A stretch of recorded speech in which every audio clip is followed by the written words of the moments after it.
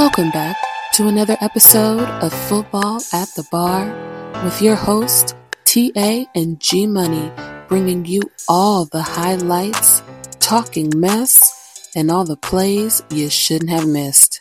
What's up, everybody? This is Football at the Bar. We're your host. I'm TA. And it's G Money. And we are ready to get it cracking because this is Super Bowl weekend, and we just got finished with one of the most phenomenal Super Bowls, in my opinion. Some of y'all have been sitting over here saying this Super Bowl wasn't that exciting, but let me tell you something. When you have the opportunity to watch the greatest who ever did it, sit over here and finish it up and win, that's where we're at today. So super excited to talk about this final game of the season. And I want to give a quick shout out and a quick thanks to everybody that's been with us throughout the season, whether you started off with us at the very beginning of the season or you've come along up until this point. Thank you for coming in here, enjoying this time with us, talking this football, sitting over here and feeling all the experiences that we feel throughout this season. You guys have done, all of you have done that with us. So thank you very much. And again, we're being brought to you by ATV Media Network. Ladies and gentlemen, do me a quick favor. I need you to sit over and like, download, and subscribe, because guess what? We are not done. Just because we just got through the Super Bowl does not mean that we're done with football. As all of you know, football is a year-round deal. We have the new hires and coaching that we're going to talk about. We have the draft, the pre-draft, and then the draft, and then we have the training camps, and then we have all that. So we are going anywhere. We're going to still be here with you each and every single week, talking this NFL, talking this football game with you every single week. And also, for some of you, you love the sport so much, you're going to still participate, still tune in, still watch, still take advantage of the spring leagues. So we will be having a UFL at the bar. That's like the XFL, USFL put together. We're going to have the UFL, which will be coming at the starting at the end of this month, getting ready for that season, because like myself and like you, we love this game of football. Yes, we do. So we ain't going nowhere. That's true. For those of you that listened to the last week's game, you know that we, G Money and myself, have had a difference of opinion on who was going to win this Super Bowl. And like most of the time, I had to tell G Money who was going to win this game, and G Money. Okay, what we drinking on? What we drinking on? I don't even want to get into it. What are we drinking on? I know what I'm drinking on. I'm drinking on that Claude Chantellier. I'm drinking on that. I'm still drinking on that French. I'm still drinking on that cognac, which is obviously French, but that Claude Chantellier specifically because it's so smooth yet so aggressive, and it gets me exactly where I need to be. And G Money, for taking that L, what are you drinking on? Now, the fact that you had to bring up the L, but you know what? I'm sad right now. So I had to go to old-fashioned Jack Daniels. He went to the JD. I was like, give me some Jack. He went to the Jack Daniels. Because this is a Jack move that has happened to me. So I gotta... it just felt appropriate. Well, I appreciate that. I appreciate that acknowledgement for, the realities of... I'm not going to enjoy this show. Let me just say that. You're going to have a ton of fun because, one, it's football. Two, it's a Super Bowl. Number three, thank you. It involved the very greatest who ever did it. And number four is... it was a phenomenal weekend. I just got back from Las Vegas. Yeah, as you know. Yeah, I took my son out there. We wanted to sit over and have that NFL Super Bowl experience. Now, I did not pay $8,000 per ticket for the game. So y'all don't think I'm over here balling like that. I'm not. But what I did want to do was be in the environment and feel the energy. I wanted my son to feel the energy of a Super Bowl. And let me tell you something, be it that it's Las Vegas' first Super Bowl, I actually lived out there when they did the first NBA All-Star. Mm-hmm. And let me tell you something, that experience and that energy was extraordinary. That's why you went out there this time. That's why I went out here this time, because I wanted my son to sit over here and feel the experience of what it's like in Las Vegas in a big time event like this. And let me tell you, it didn't fail. The traffic was absolutely ignorante, absolutely egregious, trying to navigate just that little 2-mile stretch of the strip along with downtown. But I will tell you this, it's something he won't forget. I promised him I'd take him to an NFL game, and I don't know when I'm going to sit over here and drop $20,000 on 2 tickets. So I said, "Hey, young man, this is going to be your we're Super Bowl going to get experience. close proximity. We will have something like going to the game." And so he had a ball, I had a ball. Good. And you know, the reality is you were stuck here, sitting over here and watching the game here in Los Angeles and watching it televised and deep breaths and having to sit over and take in all the greatness of Pat Mahomes. So real quick, before we get started from there, what I really truly want to know from you and what I want to talk about with you is what were your thought processes of the phenomenal game we just saw yesterday? Okay, so I'm going to just go out on a limb and just say that I'm going to have to stomach you saying the greatest player to ever play since, ever sliced touch a football. bread. Get it right. Ever touch a football. Okay. Ever touch a pigskin. Ever touch a pigskin. Ever touch a football. I know I'm going to hear that at least 10 times in this episode. At least. So it's reconciling that in my own spirit is what I'm struggling with. But I know that there is a semblance or a sliver of truth that I'm going to have to eat because he delivered. Live and in person. I will say this. It was sobering and immensely disappointing to see what the 49ers did, because I definitely think that that was a winnable game for them. I only can hearken back to the overtime even though there was a series of mistakes, and I know we're going to get into those details, but it was that 4th and 3. The 4th and 3. That's that crawling aside. Oh, it looked scary.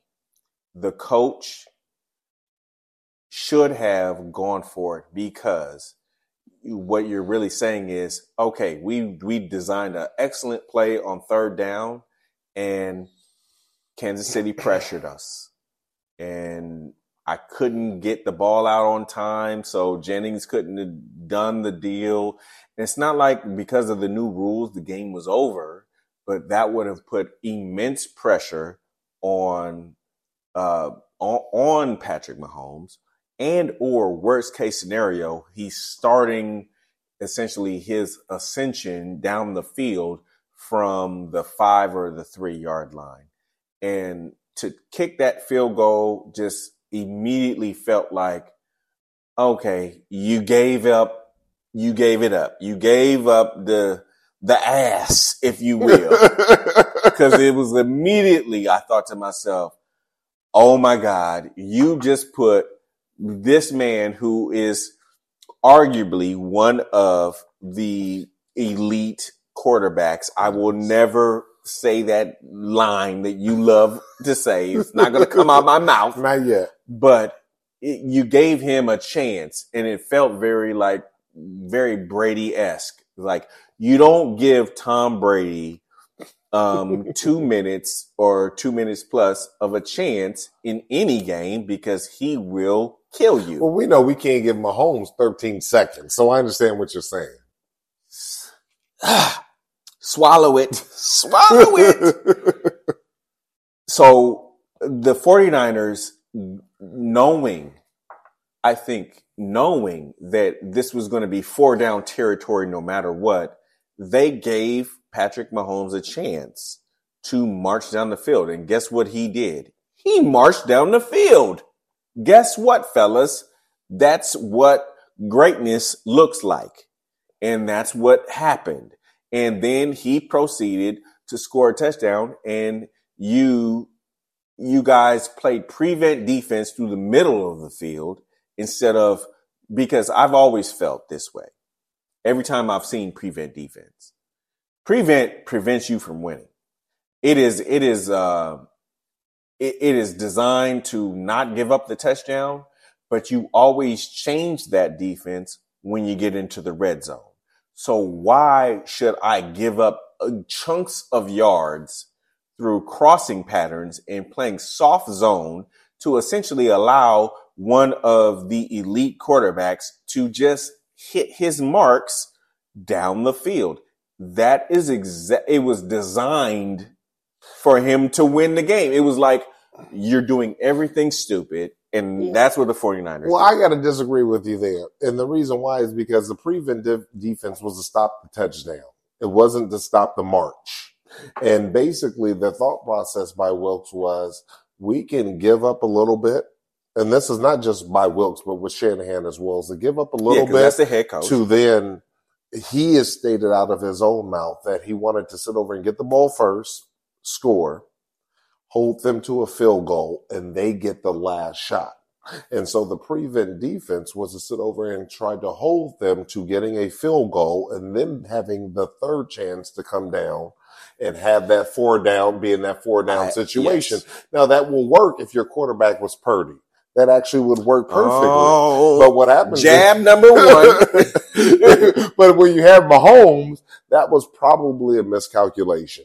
Now, I will tell you this. Overall, I think San Francisco played a hell of a game. What happened is that they actually played a phenomenal game. San Francisco did. We have to remember that Kansas City only scored 1 touchdown in regulation. There were 4 field goals. So for the individual that Colin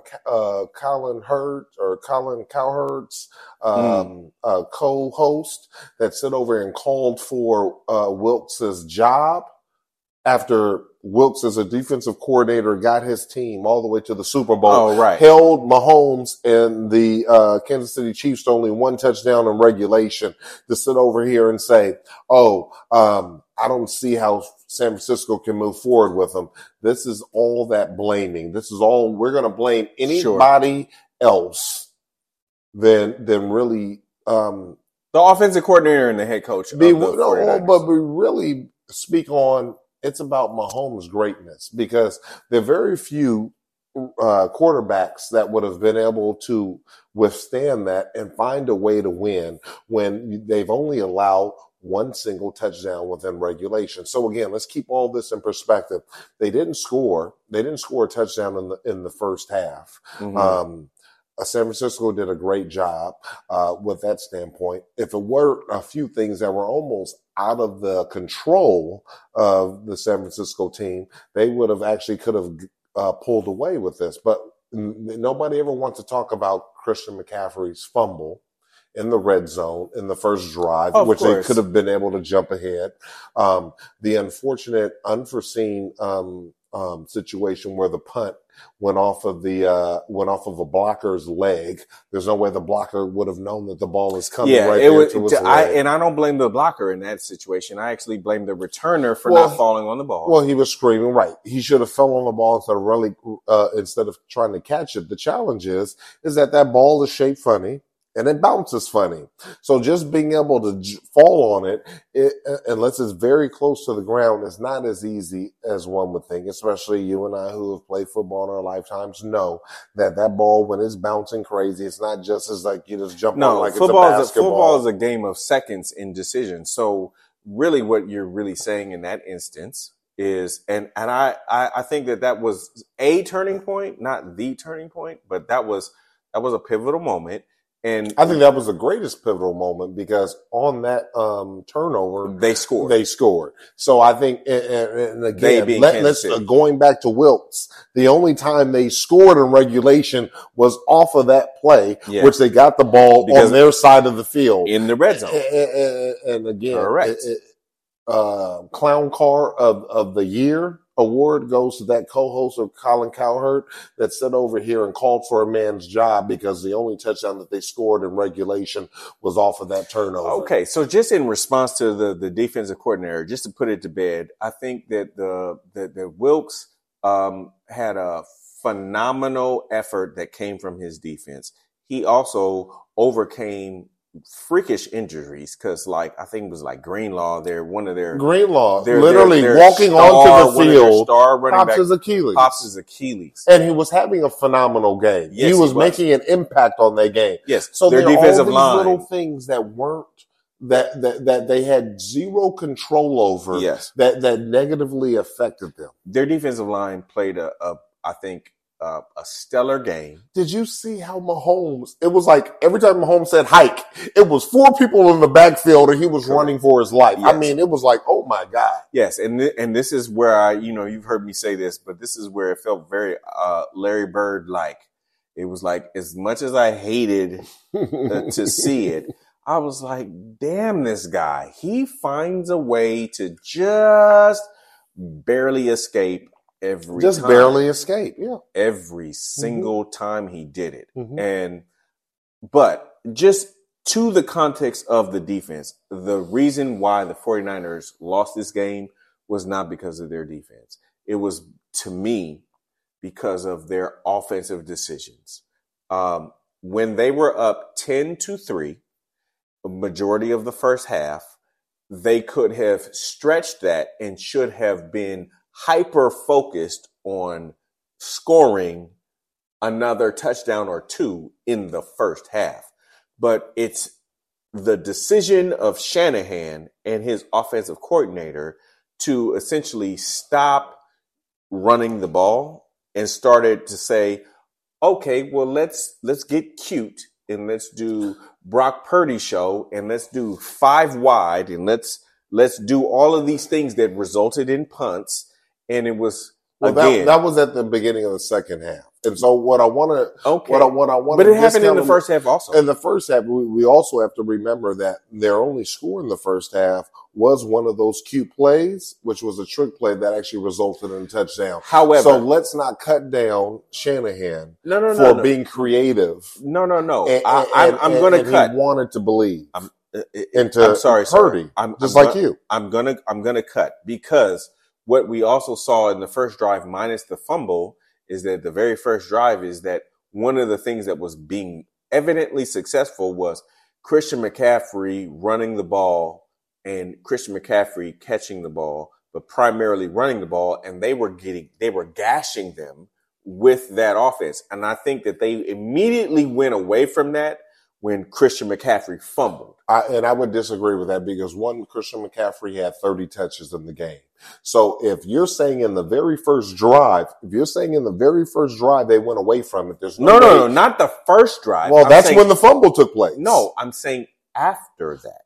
No, he didn't get 30 touches after the first drive. No, what I'm telling you is that you're being very, let's say, convenient with your overall stats. So there is the overall stats. Yes, he touched the ball. That's a game wide 30. How many players do you see get 30 touches? How about this? There were 3 to 6 drives between the second quarter and into the early stages of the third quarter to where the San Francisco offense, with a lead, decided to be pass happy. And that is what I'm talking about. But why? But why? Because they decided that that's how they were going to matriculate down the field. And this is where I disagree, because Magnolia, who's getting a ton of credit for the win, which I think it should be put on Pat Mahomes, but he's getting a ton of credit in the media, is the reason why he made changes. So I want you to think about this. In the first couple of drives when Kansas City played Baltimore, they went down and scored, right? Mahomes didn't score anymore, did he? No. The reason why is because, the first couple of series are scripted. So all the plays are scripted. Number 2 is the defense adapted to what they were doing after getting scored on twice. Well, please don't believe that what you saw in the first couple of drives for San Francisco when they were methodically moving down the field, that the Spagnuolo and his defense didn't change. And they absolutely did change. What happened is they went from a defense that was playing zone to playing man. They also started, the reason why Christian McCaffrey, the run started subsiding, is they were doing run blitzes to prevent him from having the same productivity as they did in the beginning of the game. Okay. So things change. And so what I'm saying is he didn't move away from it, because you can't have 30 touches in the game. 30 touches for one player is extraordinary. That is not standard operating procedure. So when McCaffrey had 30 touches, including his passes, he had 80 yards running. He had 80 yards passing. That's 30 touches to accumulate that. He was involved in the offense from the beginning to the very end. How they had to get their very best offensive player the ball when the other offensive players were being locked up, including their tight end who only had 2 catches, including Debo who got hurt, who only caught 3 of 11, and Ayuk was being locked up that only had 3 catches. They were still feeding McCaffrey, but they had to feed him in a different way because the standard running attacks weren't working because Spagnuolo adjusted and was doing run blitzes that were stuffing him. Okay, my only, let's say, response to that is this, because we both watched the same game. So then it comes down to formations. So what I saw that the San Francisco 49ers decided to do is they wanted to spread the Kansas City Chiefs out so that there would be more space, and then there would be more space for essentially like short passing routes. And that would substitute the run game. And what I would say to you is that when they actually began to see success is that they abandoned that in the fourth quarter, and they went back to, let me get my fullback back in there because they have a superior tight end in Kittle, and they knew that he essentially is operating as an additional tackle. So, that's the reason why he wasn't, let's say, in space and he had very few catches because they were using him because of the pressure that was coming on Brock Purdy. Because the pressure was absolutely coming. So the way that you combat that is you do screen passes, and you do screen passes not just to the running back, but you do screen passes to the fullback, and you do screen passes to the tight end. And we saw that take place. No, we did not. And we did not in spades. We saw it. We saw that Brock Purdy was trying to get Ayuk and Debo involved and Jennings involved. And that was probably the meat of the middle round, the middle of the game. It was them trying to do that. And what I disagree with, even though McCaffrey got all those touches, is that what they needed to do to win the game is they needed to go, dare I say, like old school Newt Rockney,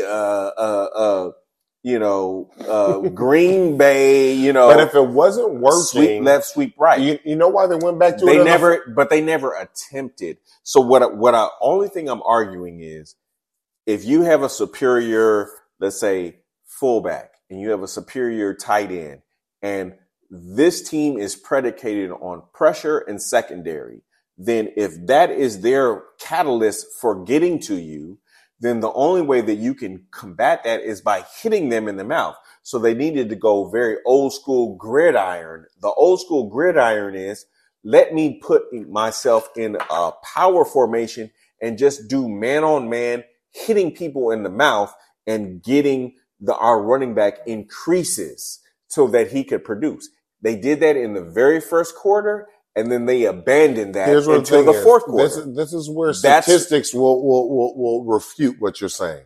160 yards in total offense from Christian McCaffrey does not equal what you're saying.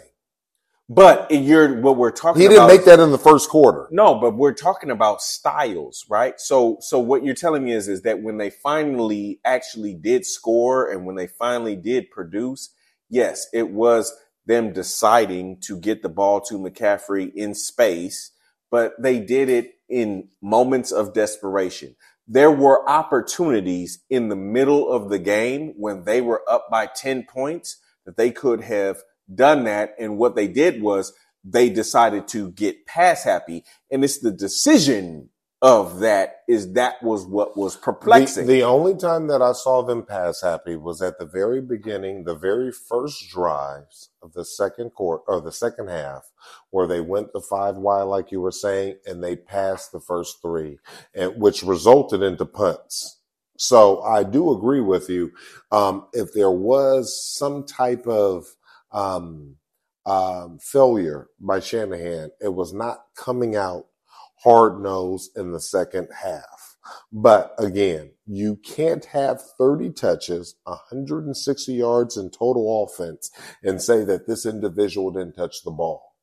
Right. That becomes because the two don't equate. No. What it looks like is an excuse. At the end of the day is that the San Francisco defense shut down for the most part.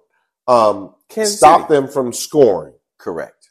But on the flip side, Kansas City's defense, obviously, as we saw in the Super Bowl, they did the same thing. They did the same thing. So we can't, and the only time they actually scored in the game was based off of the muff punt that hit off of a blocker's leg. Yeah. So we can't say that the defense didn't do their job. We can't say that the offense didn't do their job. What we saw was a defensive battle in the 60 minutes of the main situation. Yes. You know what? And this is where I'm going to give your quarterback credit. Thank you. This was a game that had mistakes on both sides. This was a game that was, let's say, defense heavy. Both defenses, I think, played lights out majority of the game. Mm-hmm. Both sides, mm-hmm. unequivocally. Mm-hmm. But I think the difference is that the Kansas City Chiefs had two things on their side, which was a superior quarterback he's not going to lose. He refuses. Mm-hmm. And he had a coach, a head coach, who, let's say, masquerades as an offensive coordinator that really understood time, distance, and space and timing, and was in perfect marriage. Where on the flip side, Shanahan, he looked, or I should say his team looked, as though they were ill prepared for the ugliness, the muck of the game, to where it was like you need to execute at a high level in these middle ranking quarters. The time within the second and third quarter, I just felt like the game was lost there. Now, the game wasn't officially lost there, but that showed that Andy Reid and Mahomes were more prepared than you guys were. And this is where I believe, when you look at this from an outside looking in, is where it all comes down to excuse making. And at the end of the day, not wanting to acknowledge the realities. Again, in actual time, in actual, the 60 minutes of the game, they scored one touchdown, and that touchdown came off of a turnover mm-hmm. that could not be scripted. The Kansas City Chiefs didn't do anything to make that happen. It was by coinkydink. Mm-hmm. And they got the ball within the 20 or 30 yard line on their own side of the field. So we cannot sit over here and say that Big Red and Mahomes did anything special within that 60 minutes of regulation. They got their touchdown off of a turnover. The reality is San Francisco did a phenomenal job in defensively. terms of defensively. Now, from an offensive standpoint, they did score. Shanahan created an unbelievable play that allowed them to score, but they're also still playing against the very best defense. Now, what we forget is, if Moody wouldn't have sit over here, and it's not an affront to him, Kansas City did a great special teams play when they blocked that extra point. Because remember, that was critical. That literally changed the game because if he gets that extra point that we're all expecting, then it's a 4-point game rather than a 3. So again, that changed the dynamic of the game, right? So overall, from an offensive standpoint, they were driving the ball. Christian McCaffrey wouldn't have fumbled. The great Christian McCaffrey at $16 million a year would not have fumbled the ball in the Super Bowl, in the first drive, in red zone. Then guess what? They should have gone on and scored there, but Christian McCaffrey shit the bed. That has nothing to do with Shanahan. That part is true. Other than that, then you sit over here and get that block for their second score on that extra point that sit over and cost them a point. So what it is that they're playing against one of the very best defenses, the number 2 defense that absolutely is lights out, a better defense than San Francisco. But San Francisco actually played a better defensive game overall when you really look at it from in terms of pressures and all of that. Now, Kansas City didn't play a bad game, but what I'm saying is we can't act like there are issues with Shanahan. There are issues with the defense. There are issues with the plays are called bad. Hold on. The reality is the difference is the best who ever did it quarterback versus a very good quarterback. That's where the difference is. And everybody is trying to make all these other excuses to not give Mahomes the credit that he should have. And number 2, not sit over here and hold Purdy accountable for obviously not being an MVP candidate type of quarterback, but being the very basic quarterback that Cam Newton and everybody else that has a sense of rationale and rationality and not overhyping a dude just because he's put in the game. He did a good job. And they're already talking about replacing him with Kirk Cousins. Like bringing in a Kirk Cousins off of a torn Achilles at 38 years old is going to be the difference between this San Francisco team beating This is not a Brock Purdy issue. Well, unequivocally it is because he couldn't rise up to elevate his team. It's a difference between a game manager and a game changer. Okay.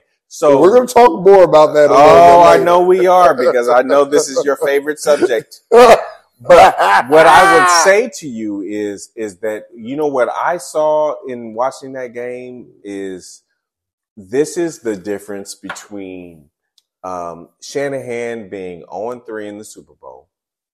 Because that had nothing to do with it. I'm gonna draw it. It's a long straw. Okay. It's a far-fetched straw. But I'm gonna go here. Mm-hmm. I'm gonna go here. Okay. What I saw was in the crux of an opportunity. So I think the greatest coaches that we've ever seen in the annals of history of this sport is that great coaches and great teams find a way to, if I nick you on the neck and there's a little bit of blood trickling, now I'm going to gouge you and I'm going to make sure you bleed out and I'm going to do it early. And what I saw is that I saw the 49ers they outperformed the Kansas City Chiefs in the first half. I think that there were a series of blunders by the Kansas City Chiefs. I think that the 49ers played a better game. But at the end of the half, it was 10-6. Mm-hmm. So the most egregious thing that you can say is with us outperforming them in basically most phases, turnovers aside, mm-hmm. we outperform them and we are winning 10-6. They only gave up 2 field goals. And that should have been 24-6. And that is But you can't say it should have been or could have been or would have been when you're talking about one of the best defenses. You got to understand, we've seen, do you understand that this defense hasn't given up 28 points in the entire season? Hold on. Do you understand that this defense has only given up 25 points once in the entire season? So what you're talking about supposed to be 24. They've only done it once in the entire season. Yeah. So don't act as if it's just should happen in this game. No, but again, when you're playing one of the best defenses, it's not just that easy to say what should or could have happened. Okay, so look, this is the Super Bowl, no doubt. They are a Super Bowl caliber defense, and they are good. But one of the things, great. I will go ahead and say again, I'm gonna have to say it. Articulate. I have to build myself up. The Kansas City Chiefs defense is an elite defense. Yes. They are an elite defense. Mm-hmm. The thing that was disappointing is the 49ers needed to realize all of the mistakes of the AFC teams that they had played. And they did not. So the Ravens made this mistake. The Bills made this mistake. All of these teams that they played in the playoffs made the same mistake. They decided that we want to try and run a more balanced offense and play into, let's say, our passing game. And guess what happened? The same thing.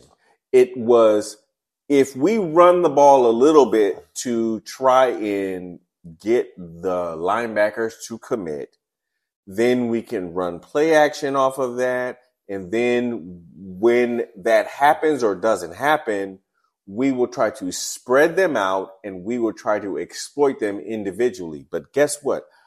Spagnuolo and his secondary, they arguably might be the best secondary in the NFL. I think that they are. But here's what's twisted. They got exploited when they were running zone.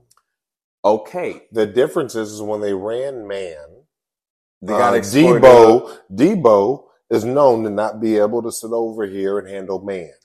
And what happens is what you're not taking into account is that the offense changed when the defense adapted to what the San Francisco offense was doing, which was they adapted by doing run zone blitzes. So when that aspect doesn't work, then the offense has to adapt. They have to change up. All right. So here's what I would say. The only thing, and I'm really saying this for my Raiders, not for anybody else. The only way that you can combat the style that the Kansas City Chiefs defense is displaying, is you have to be more smash mouth. You have to essentially say there are going to be guys that are going to be in spots that will negate when you're blitzing, right? When you're blitzing or when you're not. So hold on. If the Kansas City Chiefs are blitzing and they want to be more smash mouth, then what does that mean? What should be open from a pass standpoint? Yeah. So for the sake of, let's say, the less sophisticated football watchers, the simplistic thing about it is if you have a team that can cover every plausible outlet and the deep ball. Well, that can't happen. No. It can, because we're talking about timing. So it can happen if I'm creative as a defensive coordinator to bring pressure with less people, and then you don't have time. But that can't happen every down. That can happen sporadically. But Kansas City, to their credit, they're very efficient at doing this. No, Spagnola is very efficient at doing this. Mm-hmm. He finds a way to bring pressure and also have coverage. Mm-hmm. So the only way that you negate that presence mm-hmm. is by saying, man on man, I'm going to literally have to, by will, move people out of the way. So that means when I, as a 49ers offense, have maybe see my guards aren't that strong, but I have superior tackles. I have one of the best tight ends in the world. Instead of always putting them in pass protection mode, let us just go completely 100% all in, hands and feet into run mode and just say everybody's going to hit everybody. But here's what the problem is. Not Travis Kelce. Kittle had to go to the back because he was hurt. Debo shouldn't even been out there. He was hurt. A smash mouth individual. Okay. That's why Jawan Jennings had to have such a prominent role. Ayuk was getting locked up by Snead. So my whole point is that you had Juszczyk that was out there that actually, even though he shouldn't have gotten that pass, he caught a couple of passes. But the one pass that he actually should have been called back. But my point is that the team was getting broken down. Yes, the team was getting broken down. However, most of the breakdown was on defense and not offense. No, I just gave you all offensive players. Okay. But again, I think you talked about smash mouth. If Kittle's hurt, if Debo was hurt, what do you mean you didn't see it? Kittle went to the back. Everybody saw that. Debo was hurt, went to the back. Debo is a wide receiver. But Debo's a different type of wide receiver. Again, he's a when blocking. I say, and I'm sorry, I did cut you off. But when I say I didn't see it, what I'm saying to you is this. They didn't make a decision as an offense to just say, let's just say for a quarter, every time we come out here, we're going to do power. You know why? It's because those hurt individuals demanded to come back in the game. And they were hurt. Well, we never, but I don't want to be too speculative. It's not speculative. They went to the back, they came back and they were hurt. And you know how you know? Because Kittle had 4 yards for the game. Yeah, but again. And Debo had 11 attempts and only caught 3 passes. I know, but again, what you're talking about is different than what I'm talking about. When you bring up Debo, what Debo was doing is Debo was running shorter routes and or being in the backfield, and they were trying to do things to get him in space so he could run after catch. And he couldn't because he was hurt. What I did not see from the 49ers offense, what I did not see was that they just made a conscious decision to say, we're going to play old school, like 1960s, my grandfather, smash mouth offense and just try to hit them every single time. So Christian McCaffrey, didn't happen. Christian McCaffrey getting 30 touches. 30 touches does not mean so what I'm saying is, if that wasn't the case with 30 touches, how many touches would, because he's their only viable running back in that game. No. How many touches? Mitchell is also good. But Mitchell wasn't there. Mitchell didn't get on the field. And that's also a coach's decision. So you tell me, how many touches should Christian McCaffrey have had to accomplish what you're talking about, since 30 wasn't enough? I can't think of another player. And I play just like you, fantasy and DFS football. I can't think of another player that had 30 touches. So you tell me, how many touches? Do they have to have 40 for you to satisfy that need that you're talking about? It could have been 40, but what I would also say is, there's never a person in NFL history that's had 40 touches. Okay. So what I'm going to tell you is that all touches are not the same. That's what I'm going to say. Just because he had 30 touches and he had it through the course of 4 quarters doesn't mean that he did it in the most opportune moments. They tried different things. That's what I would say. And then when they had the most success is when he got the ball. How many yards did Purdy have? I don't know. Purdy had about 288 yards, if I'm not mistaken, right? It was conservative. So if you take 80 of those yards of passing to McCaffrey away, he had about 208, right? 208. Sure. That sounds right? about right. So he had about 200, and then McCaffrey had about 80 yards rushing, taking McCaffrey's passing yards out. And then you look at on the flip side, and you look at Mahomes, who had 333 yards passing. Yes, he did. And himself having 66 yards. Rushing. Yeah. So himself directly attributed had just under 400 yards. So whereas Purdy had a little bit under 300 yards. That's where the difference is. You know what? It was a difference in quarterback, and it's a difference between, because having just under 300 yards is a good game. Having just under 400 yards is a great game. And it's a difference between good and great. And that's really where the game was. And we can talk about all these other things. And this is my problem with all the media. They want to talk about all this other shit. And when it comes down to, we had a great motherfucker that did the deal versus an individual that just did good. And good and great are two different worlds. You know what? And great wins Super Bowls and good doesn't. This is where I dreaded this moment. I dreaded this moment the entire 2 or 3 days or whatever. It felt like 2 or 3 days. Actually, oh my God. It was just only about 12 hours. Okay. I've been in absolute anguish. Yes, I'm sure. Because you are correct.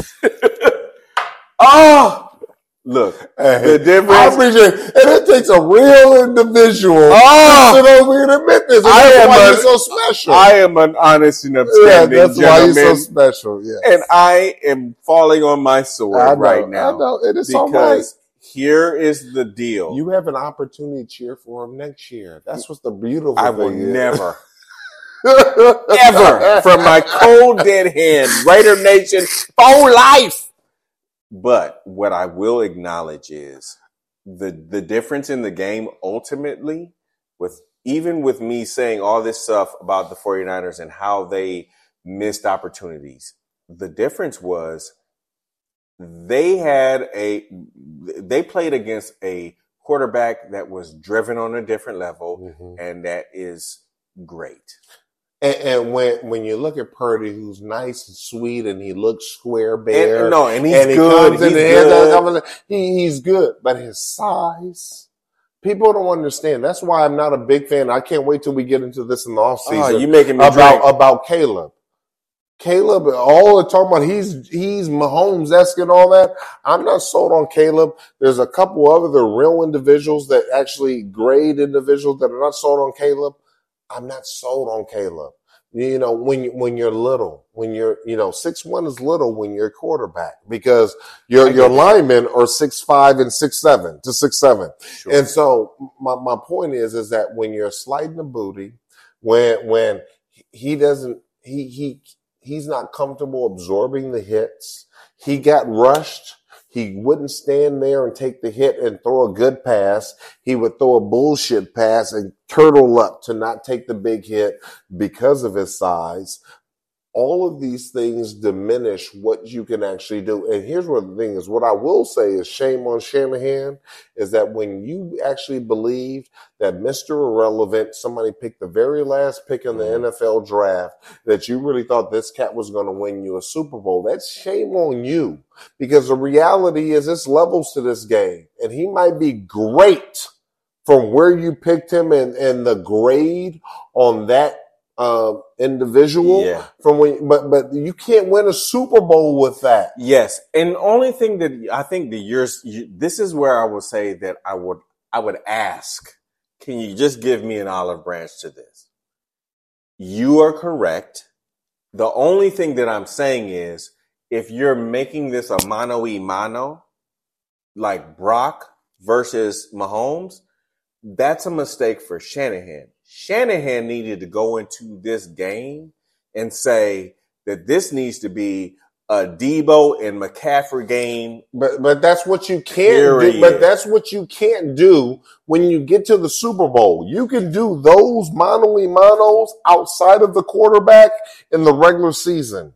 Maybe even in the first round of the playoffs or the second round because they got a bye. It's not an indictment on Brock. It's not. But when you get to the Super Bowl, you can't do that. Yes. It becomes why Tom Brady is so funny.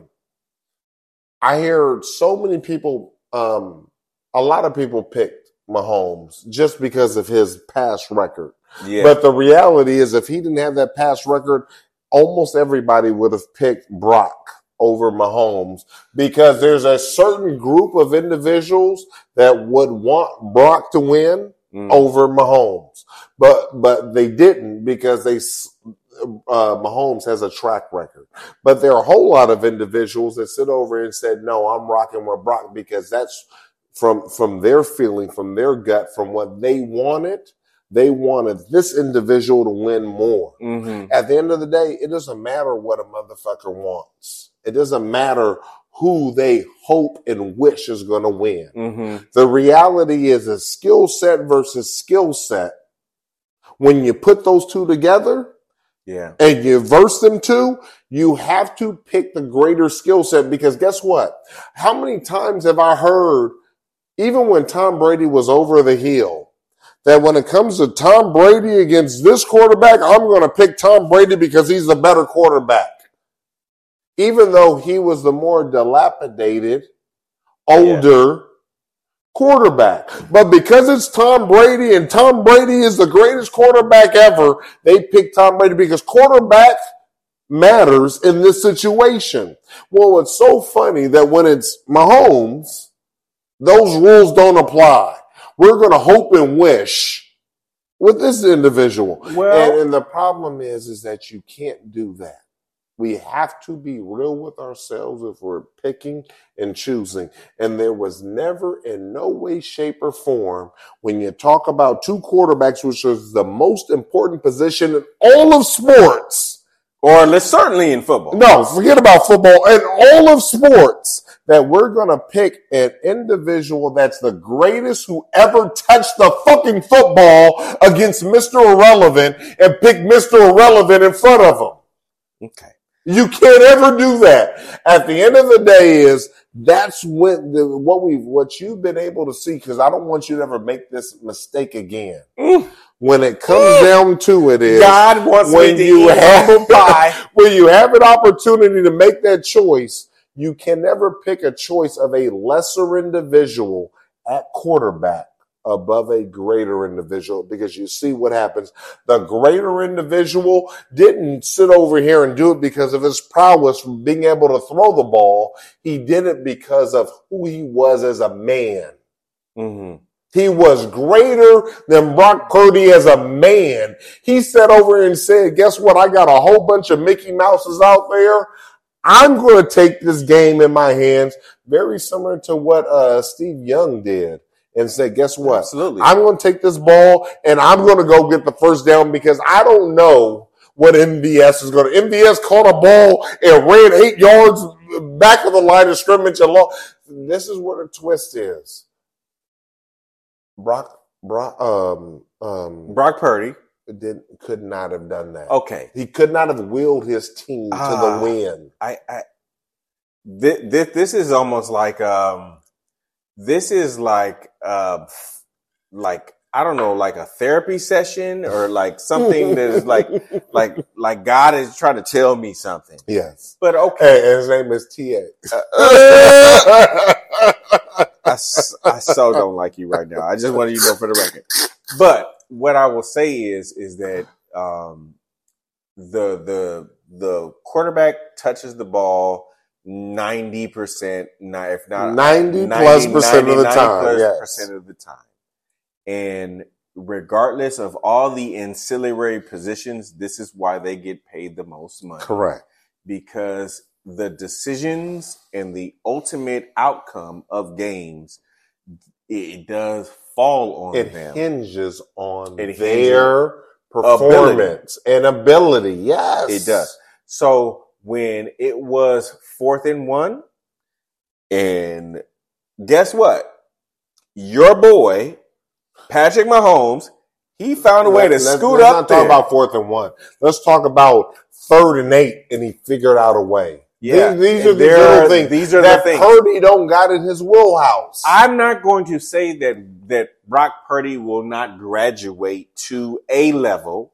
I'm not saying that they're on the same level. I just mean that right now, this is an education for Brock Purdy. Here's where the deal is. You got to have the balls to do it. We saw him do it in lesser games, but he didn't do it in this game. However, what I will also say, and this is where I would put more onus on the head coach, is that the head coach took away the opportunity for him to even put his balls on the line. Because that 4th and 3, after he threw the scantily pressured pass and he didn't get it, they went for a field goal. You know what? Now, I respect Shanahan because I understand the thought process. Of course, what he felt was his defense was going to be able to sit over here and support him enough. Now, this could be an indictment. Many people say, well, this is an indictment on Wilkes. Well, man, here's what the reality is. The head coach had belief in the defense that you were going to hold the greatest individual to ever touch a fucking football to sit over here in just 3 points. Here's the difference. Shame on him for even thinking that. Here's the difference. Okay, if Joe Montana was the quarterback, are you not going for it on 4th and 3? You are. Why? No. Against put it this way, if Joe Montana is going up against Mahomes, no, you think I have greater belief in Joe Montana than Mahomes? Now, here's where I just want you to be careful. Don't be disrespectful. I know we're prisoner of so what you're telling me is you would pick Joe Montana over Mahomes? Yes. What it is I understand the greatness of Patrick Mahomes. And I understand the greatness of Joe Montana. And here's what I will say. If you really do understand the greatness of Joe Montana has never lost a Super Bowl either. Every Super Bowl that he's played in, he's won. Every major, let's say, for the marbles game that has been played in his career, Joe Montana has won. Hold on. Before you go, I'm going to eat you up. Joe Montana played in an era to where the rules of the league were kill the quarterback. Keep on going. Wait, just acknowledge. Keep on going. They were kill the quarterback. We can hit you low. We can hit you high. You can give all those excuses. No, again. Let me finish. These are not excuses. These are just realities. Okay. Joe Montana played in let's say, a cutthroat Lawrence Taylor era, and he won 4, and he also, in every Super Bowl he ever played, he played lights out. So what I would say to you is, before you go, I will just say that Patrick Mahomes, this is not an indictment on Patrick Mahomes. Patrick Mahomes has the opportunity to put himself not only as the greatest quarterback ever, but the greatest player ever. He is not even at the peak of his career. And I fully acknowledge that. But the only thing that I want to put in context for our audience is that he is not the only gangster in the room. There were gangsters that before him. Okay. And Joe Montana was one of them. So then, no, he wasn't. And let me explain. How dare you? Let me make it very, very simple. How dare you? Hold on. Just like you, I was raised in that time. And Joe Montana was the epitome to me growing up. But I have what they call awareness. So I don't sit over here and make choices based off of me being younger, less informed, and have that be a cloud over my thought process, like you are. Whoa. Let me finish. No. I have to stop you right there. That is the antithesis of what I just said. What I just gave you was context to his story. Well, I got but you're leaving something out of his story. No, I'm yes, not. You are. I'm about to tell you. Let me tell you. Let me just tell you. Go. You know what you're leaving out of his story? Is after he won them Super Bowls, what did they do? What did they do? What did the team do? I want you to give me a whole 20 seconds to answer that question. What they did is they had a player called Steve Young who was, let's say, younger and was also equally equipped to you're making sound. I'm sorry, you're right. You're making sound. My bad. They had a younger player in Steve Young who was mobile, younger, and less expensive. And he was equally equipped to Joe Montana. And most 49ers fans feel that was an absolute betrayal because what they did is they took Joe Montana and they said, we're going to trade you to Kansas City because we had a potential Pro Bowl level quarterback behind you. And it was a gluttony of riches. I'm not done. There was a gluttony of riches with the 49ers, and they knew that they needed to maximize the essentially the availability of Steve Young. I mean, it was very similar to Brett Favre being exited out of Green Bay for Aaron Rodgers. Okay. It was very apropos.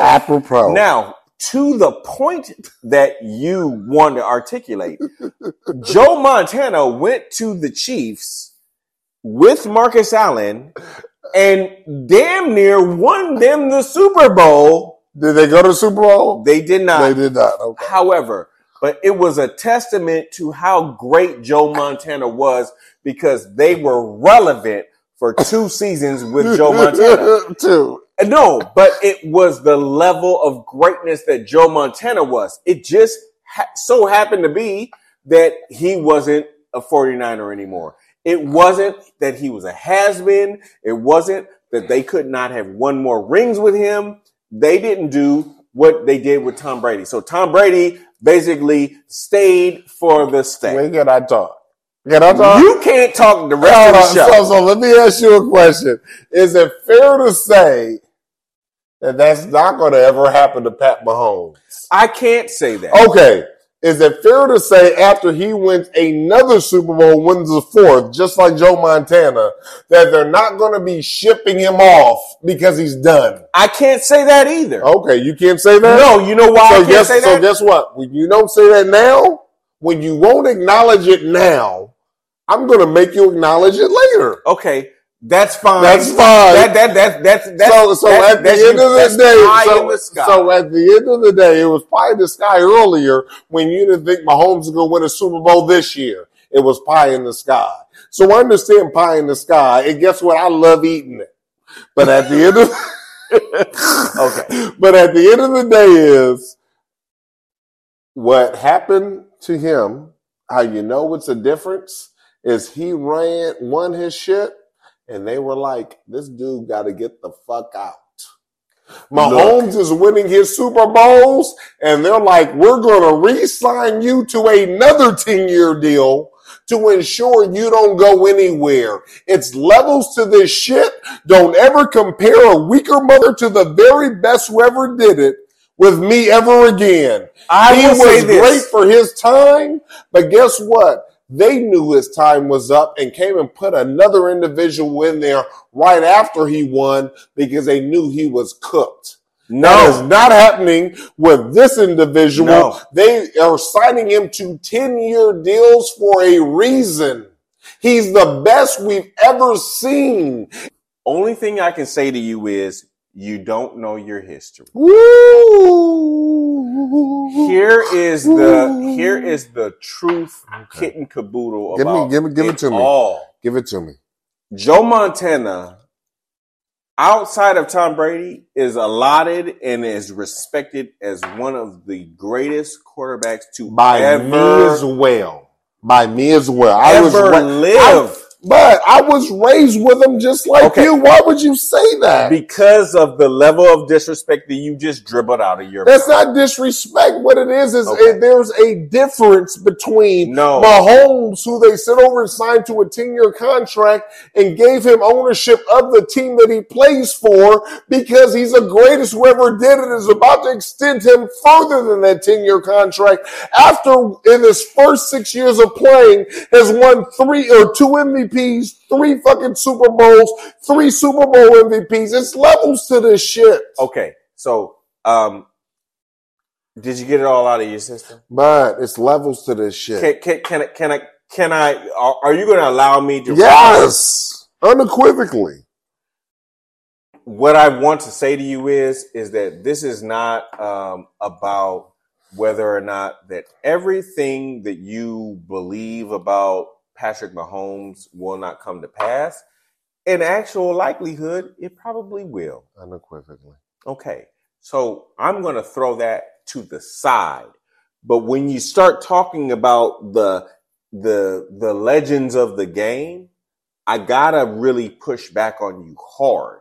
And I got to push back on you real hard. Because what we're really talking about is that the reason why the 49ers did not sign Joe is simply because of one reason and one reason alone. They did not want to pay him more money, and they had a guy behind him who could do almost as much. Context is important in this. Context is very important. I'm going to say this for the audience. It is very important. The NFL, as great as it is, was not as lucrative, even though it was, let's say, arguably one or two sport in the world, and certainly in America, at the time of the 90s when this occurred. However, they have ballooned, especially with the advent of fantasy football. What does that have to do with the team in China? Listen, this is an education. Oh, you're educating me. It is. I am educating you because your context is off. Oh. It is. Your context is off. Okay. So with the advent of fantasy football, you're going to have this explosion of essentially the need and desire for offenses. But prior to that moment, it was just, this was a gladiator gridiron sport. Now, the thing is, they weren't paying quarterbacks an absorbent amount of money, even though they were the most important players. Now, wait, before you respond. I didn't respond. Okay, but I felt it. I felt it coming on. You just hate. Now, the thing about Joe Montana is that Joe Montana just happened to be the number one player on the number one team for multiple years, and he had won multiple Super Bowls. And that he was up for a contract year, and they had this guy that they had put in because these are basically owners who are trying to maximize their income. And they said, I can pay a guy who are cheaper, who's good, who is, dare I say, he's younger, he's more mobile, and guess what? And he can do the same thing. So this was the decision that was made. It was a owner's. You know who that sounds like? That sounds like what they would do to Purdy. They're not going to do that to Mahomes. Okay. They would do that to Purdy. So here's what I would say to you, and this is what sounds naive to me, granted, this is my opinion about it, is that it doesn't matter how great the quarterback is. There's always going to come a time in that quarterback's career to where all of a sudden they want to play him like he's irrelevant. It happened to Tom Brady. It happens to all How quarterbacks. many Super Bowls did Montana win before they did that? 4. So what you're saying is, and at that hold on. So what you're saying is we should expect the same when Mahomes wins his 4th. No. What I'm saying, no. Why not? Why not? And I will. I just want to make sure you weren't going to respond. Okay, so the reason is that Patrick Mahomes is working in an era to where offense is first, number one.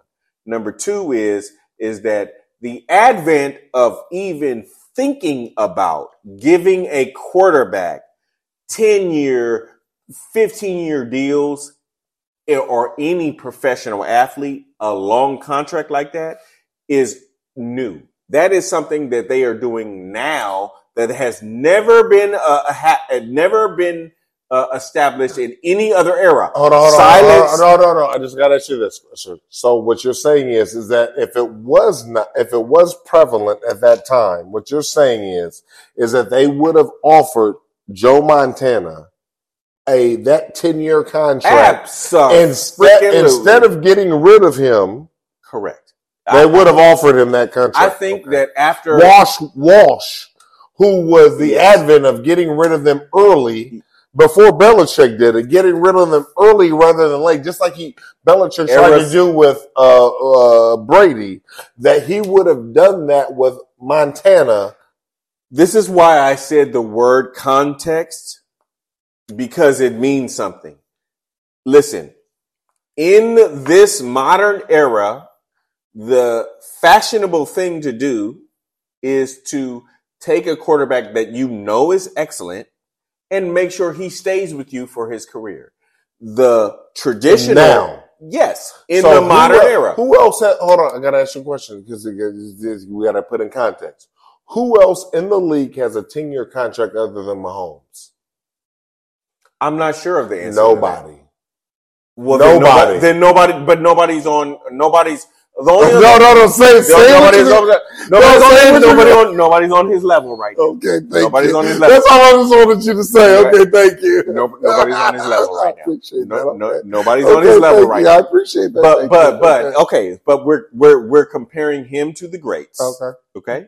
So since we're comparing him to the greats, what I would say is that Joe Montana was, I think even you can't argue, is one of the greats. One of the greats, without a doubt. So what I would say is if this was fashionable in the time that which he played, they would have done that.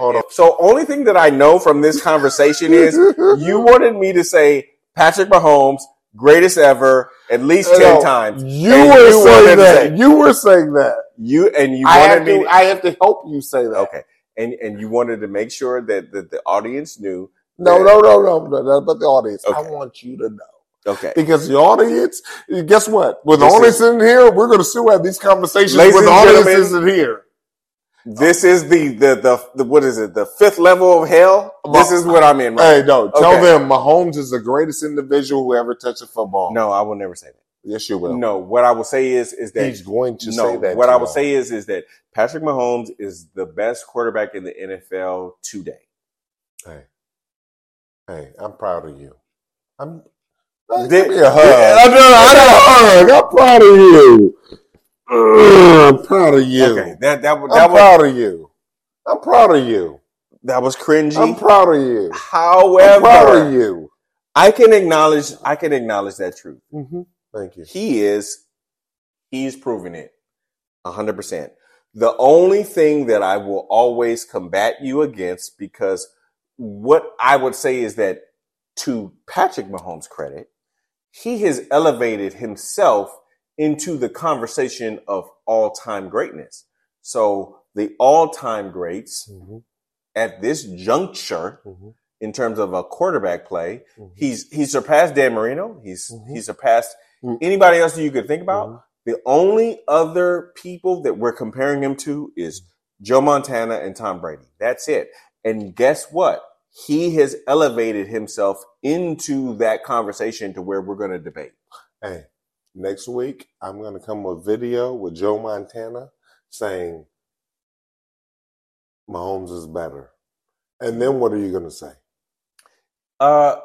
I'm going to say the same thing I'm saying right now. You're going to sit over and say he's lying on himself? No. I am an individual who has watched all of Patrick Mahomes' career, and I've watched all of Joe Montana's career. And when Joe Montana says this man is better than me. No. This is where it's up to the fans to decide. Very similar. Why is it up to Joe Montana to decide? No. This is because it is not debatable. These are errors. These are things like examples. When we give an analogy to basketball, okay. The arguments. Mm-hmm. There are people that will go to their graves and say Kobe Bryant is the best player that ever played. There are people. Do you say that? Do you say that? No, I don't. Okay. There are people that will go to their graves and say Magic Johnson is the best player that ever played. I argue that. Okay. Actually, I actually do. I think. Or who's the other person? Michael Jordan. Do you say that? Michael Jordan and Magic Johnson, in my opinion, are two of the greatest players to ever play the game. And who is the fourth person? You can go down the line, but no, there's one significant individual. The only other significant individual that I think that truly can be argued is Larry Bird. Hey, ladies and gentlemen, he didn't mention LeBron. No, so when we talk about greatness in this football game, you know what? He couldn't mention LeBron and greatness. No. So we cannot sit over here and listen. No. To when we talk about greatness, he doesn't mention LeBron. Let me just say this. And the NBA at the bar is going to get crushed. Probably for saying that. Probably, but what I would to your point, LeBron is absolutely in the conversation. That's not the first person that came to my mind. There are a number of, but I think LeBron is undeniably in the conversation. The only thing that I'm saying to you is that when you reach a level of greatness in either sport, that's when it becomes debatable because everybody says, I saw him when he did this. I saw them when he did that. And then you're ever going to be able to Can I have a chance to speak? Sure. All I know is statistics back me up. All I know is championships back me up. All I know is we get on this field or we get on this court. Mm-hmm. All I know is that if I say anything negative about Patrick Mahomes, you about ready to hit me with a WWE clothesline. Here's what I want to talk about before we get up out of here. We want to do a little bit more, but I do want to speak on this. At the end of the day is, G-Money, I truly love how you dig in and how you really sit over here and have put forth the intuitiveness in terms of really looking into the game.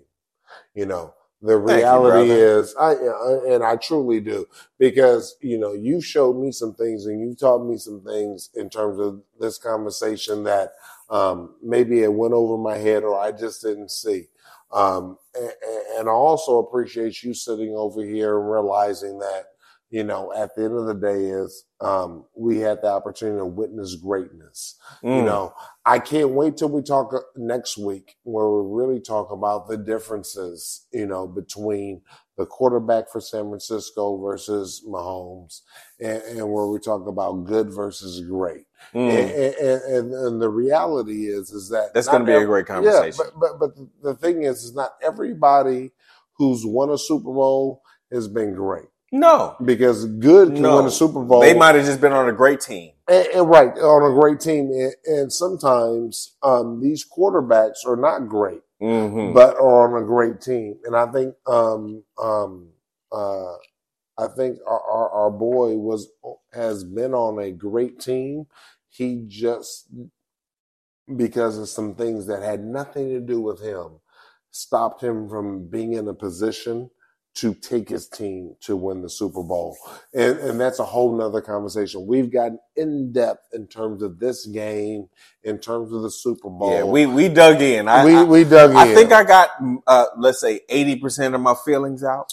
You got a lot of your feelings out. Yeah, but I did. At the end of the day is that's what's so great about this game is we can involve our feelings, but it's still rooted in a sense of statistics, in terms of facts, in terms of reality. Yes. And, but also this game is also rooted in terms of hope for next year. Yes. So as this season is coming to a culmination, and there is always a culmination of hope for next year. Yeah. What we're looking at is exploiting that and speaking on that off season is developing that in the off season. Draft, so I'm so excited, and I would say it's incumbent upon you to start doing your draft studies. You know, I'm already nerding out on it. Yeah, because I wanted to. And so we have the next 90 days basically to really dive into how all of these teams are going to improve. And it's going to be so excited to see who's going to be that team that's going to sit over here and possibly be a contender, but also an individual that's going to challenge the reigning king. Yeah. You know, which is Patrick Mahomes and the Kansas City Chiefs. So I'm super excited about that. I'm super excited to see how this San Francisco team that is not that far away is going to slightly improve themselves and maybe have an opportunity to be right back here next year and win it again. And just these other teams in the NFL that are not too far. I mean, we saw the Texans sit over and go from a team that we thought was abysmal to great. We saw Green Bay, who we thought was going to be abysmal, and go to great. So we saw the Lions, who went from abysmal to great in our time. So there's so much greatness that has to do with this. But here's what twist says. Also, you got double duty. You got the draft and learning about that, but you also got the UFL. So it's time to dig into the UFL because guess what? These are going to be the future greats. The UFL are going to be future greats. They have a genuine opportunity. Just like the G League. Yes. They have a genuine opportunity to sit over here and not just play for something, but also play for greatness into the NFL. So I'm so excited about football's not done. The NFL is done for the next 5-6 months. But the UFL is not done, and we have so much football to still talk about. There's always something. You know what I love about this game is that there's always something to talk about. This is one of the few sports in America to where it kind of like mirrors what soccer is to Europe because there's always something going on. The interesting thing to your point is, guess what? I can honestly say that the 49ers are at a fraction point. They may not be the team next year because there are all of the advents that you talked about. The draft, the free agents, the tragedy of them losing is that might have been there one time. Yeah, but we don't have to pay Purdy yet. So I think that's more indicative of what happens when you got to pay Purdy $50 million versus when you don't. So I think we still have a window for them. Absolutely. I just think that the other teams, the Rams, the Lions, the whoever you want to name in the NFC, the Packers. Which one of them don't got to pay a big contract? Well, that's a catalyst. Cowboys, you know, that's a catalyst. Everybody else is paying except them. Yeah, and so it's exciting. I agree 100%. And the excitement to me is that there is continued parity. We don't know who's going to represent the NFC. And that's what gets so exciting about this game. Who is it going to be? Hey, and I need you to be this excited about the UFL coming up. We're going to have a whole UFL station that's completely dedicated to the UFL. And I got to educate myself on them, but I'm with it. All they are fringe players that didn't quite get to the NFL, but have a lot of football in them. And that's what's exciting, because when we have people playing off of passion versus paying off of money, that they're trying to get to the money, they're going to give everything they got. And we're going to sit over here and continue to bring you phenomenal discourse, phenomenal insight, phenomenal perspective of this game of football. Absolutely. With that being said, hey, it's been an unbelievable season. It's the first of many, many, many, many. I appreciate all of you that have been with us throughout this journey, whether you came from the beginning or whether you came with us at the end. But football is a phenomenal sport, and we get the opportunity to share it together. And I appreciate you all. G-Money, I appreciate you, bro. It's been a great run. Take another sip, man. You know, you babysitting. I'm babysitting. You babysitting. I'm babysitting with all your okay. I'm we drunk, but love you, brother. Love you too, bro. Without a doubt. ATB. Football at the bar, ATB.